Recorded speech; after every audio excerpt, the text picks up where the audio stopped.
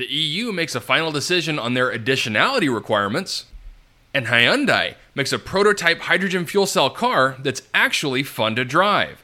All of this on today's Hydrogen Podcast. So the big questions in the energy industry today are: how is hydrogen the primary driving force behind the evolution of energy? Where is capital being deployed for hydrogen projects globally? And where are the best investment opportunities for early adopters who recognize the importance of hydrogen? I will address the critical issues and give you the information you need to deploy capital. Those are the questions that will unlock the potential of hydrogen, and this podcast will give you the answers. My name is Paul Rodden, and welcome to the Hydrogen Podcast. In a follow-up from a previous report and in an article in RechargeNews.com, Rachel Parks writes, "Scrapped. EU's controversial additionality rules for green hydrogen are history after European Parliament vote." The European Parliament has voted through a key amendment to the Renewable Energy Directive II, or RED II, scrapping additionality requirements at EU level, and passed binding targets for renewable hydrogen and its derivatives in industry and transport. Under the new RED II, targets for renewable fuels of non-biological origin, such as green hydrogen and green ammonia, are now set at 5.7% of all fuels by 2030, including 1.2% in maritime fuels. Furthermore, 50% of industrial fuel use will have to transition to RFNBOs by 2030, rising to 75% by 2035. This will require 9 to 10 million tons of green hydrogen, this according to trade body Hydrogen Europe. Parliament waved through Amendment 13 to the RED II by just 4 votes, effectively scrapping the controversial delegated act that would have imposed EU-wide additionality regulations, requiring all renewable hydrogen producers to source electricity from dedicated green energy projects, with grid-sourced electricity allowed only when it could be offset with dedicated supply within the hour.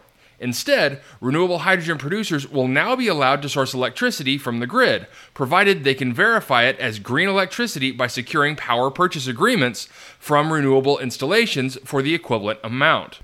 The balance between PPA purchases and grid purchases would be accounted for on a quarterly basis until 2030, and thereafter on a monthly, quarterly, or annual basis as decided by the European Commission. Hydrogen Europe had lobbied hard in favor of the amendment, arguing that the additionality rules, particularly the hourly component, would hold back the development of green hydrogen, with Europe risking a mass exodus to the US, especially in the wake of new US hydrogen tax credits that offer up to $3 per kilogram of subsidies for green hydrogen. The passing of Amendment 13 will ease the implementation of the additionality principle for renewable hydrogen. MEPs have listened to the sector's concerns that overly strict regulations would hinder the development of this crucial market. This comes in a quote from Hydrogen Europe. The quote continues by saying, "Hydrogen Europe fully recognizes the importance and supports the principle of additionality, but has expressed concerns regarding the practical implementation of proposed criteria, not the principle itself. The task at hand is to find a balance between ensuring green hydrogen is produced from new renewable energy capacity and avoiding excessive constraints in a nascent market." Hydrogen Europe Chief Executive Yorgo Chatzimarkakis added, "This is yet another historical day for the hydrogen sector in Europe and globally." He continues to say these binding targets on renewable hydrogen and the creation of a simpler framework are strong signals from the EU institutions to ensure the scale-up of a hydrogen economy and reduce their dependence on hydrocarbons. He said, "We need to bring production and demand into a right balance, and the new European Hydrogen Bank is the right instrument under which to do so." But others aren't so pleased, arguing that green hydrogen production in the EU could now cannibalize the continent's renewable energy, which is needed to decarbonize the electricity supply. Trade association Solar Power Europe warned that the lack of firm regulation would actually make green hydrogen projects less bankable. And in a quote from Arthur Damers, policy advisor on renewable hydrogen for SPE, "Scrapping the additionality rules jeopardizes the adoption of a robust legal definition, which would have ensured that hydrogen electrolyzer deployment does not depend on hydrocarbons. Right now," he says, "developers have dozens of projects in the pipeline, waiting for the clarification of the rules. The vote today delays the acceleration that Europe needs in order to meet its climate and security goals." While the European Parliament vote means that the Commission can no longer mandate the additionality requirements, individual member states could still choose to enforce them. Okay, so as expected, the additionality rule was voted down. Now, I understand the hesitation in voting down this additionality rule, in that Europe is already in an energy crisis, and that starting up these hydrogen plants needing to rely on renewable electricity could pull that from other areas that potentially could need it more. And this is an unfortunate consequence from those who treat the energy transition like a light switch. And ultimately, I'm not sure that voting down this additionality requirement will stop money from coming from Europe and reinvesting it in hydrogen projects in the US. Next, in really some fun news, and something that could really impact the hydrogen industry in the near future, is an article from AutoWeek discussing Hyundai's new Envision 74. Now, this is a new hydrogen prototype muscle car that Hyundai is showcasing and touting hydrogen fuel cells' ability to keep what makes cars fun, but also carbon neutral. Now, I'll just highlight some of the pieces in this article by Mike Duff that highlight hydrogen's impact not only to this car and Hyundai, but also potentially the future of automakers. Mike Duff starts off the article by saying, the battery electric era is already arriving, but a big question remains over what will follow it. A significant percentage of the auto industry holds that battery EVs will be the long-term answer. They are, in essence, betting that the issues of range, cost, finding materials for battery packs, and the challenge of recycling old cells will be answered in time. Yet others believe that battery-powered EVs will only be an interim solution, one that will eventually be supplemented by hydrogen power through fuel cells. This isn't outer edge stuff. Two of the biggest automakers in the world, Toyota and Hyundai, are committed to hugely expensive fuel cell programs, and both have already put hydrogen-powered vehicles into limited production. But these cars, the Mirai and Nexo respectively, are worthy and unexciting, certainly from everything but a technical point of view. Now to meet one that's not.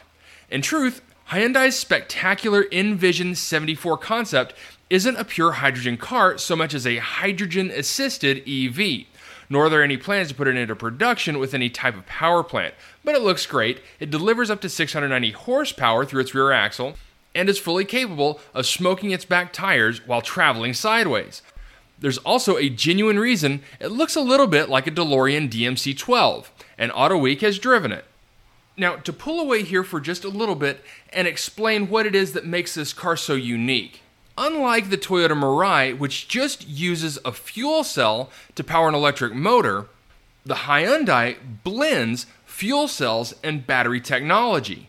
In very much the same way Toyota did with the Prius, the fuel cell is used to charge the batteries, and then the batteries are used to push the electric motors in the rear. But ultimately, the Envision 74's role is as a proof of Hyundai's commitment to a hydrogen-powered future, one that will develop alongside the advanced EVs that the company is already bringing to market. And in a quote from Albert Bierman, formerly the group R&D boss and instigator of its in-performance division, EV is not an interim technology. It will stay out there. It's clear that for cars, EV is hard to beat, but his line of thinking is easy. If we want the world to go carbon neutral, we would need millions of tons of hydrogen in all aspects of society. And if you do that, it is then no big deal to put that into cars or trucks or buses. He says that he thinks Mr. Putin gives us a very good lesson not to depend on any individual source of energy too much. He continues to say, what is the best synergy to grid power? Hydrogen, that's clear. He says you can store it, you can use it when you need it, you can take it everywhere. It's like milk and cheese. Milk is like the power from the grid, you use it or it goes off. Hydrogen is like cheese, stored energy that lasts. It will be part of the future. That is unavoidable. Okay, so the reason I included this article in today's segment is that I know I have a lot of Toyota Mirai fans listening. And news like this should get you really excited about the future of automobiles and hydrogen and the hydrogen infrastructure needed to go along with fuel cell derived transportation. because there are leaders in companies like Hyundai and Toyota and investors putting big money behind these companies to push this technology forward. And I really do believe that the amount of attention that Toyota is getting, Hyundai is getting, BMW and Mercedes-Benz are getting around their fuel cell designs, it's only a matter of time before U.S. auto manufacturers start announcing their fuel cell development. All right, that's it for me, everyone. If you have a second, I would really appreciate it if you could leave a good review on whatever platform it is that you listen to.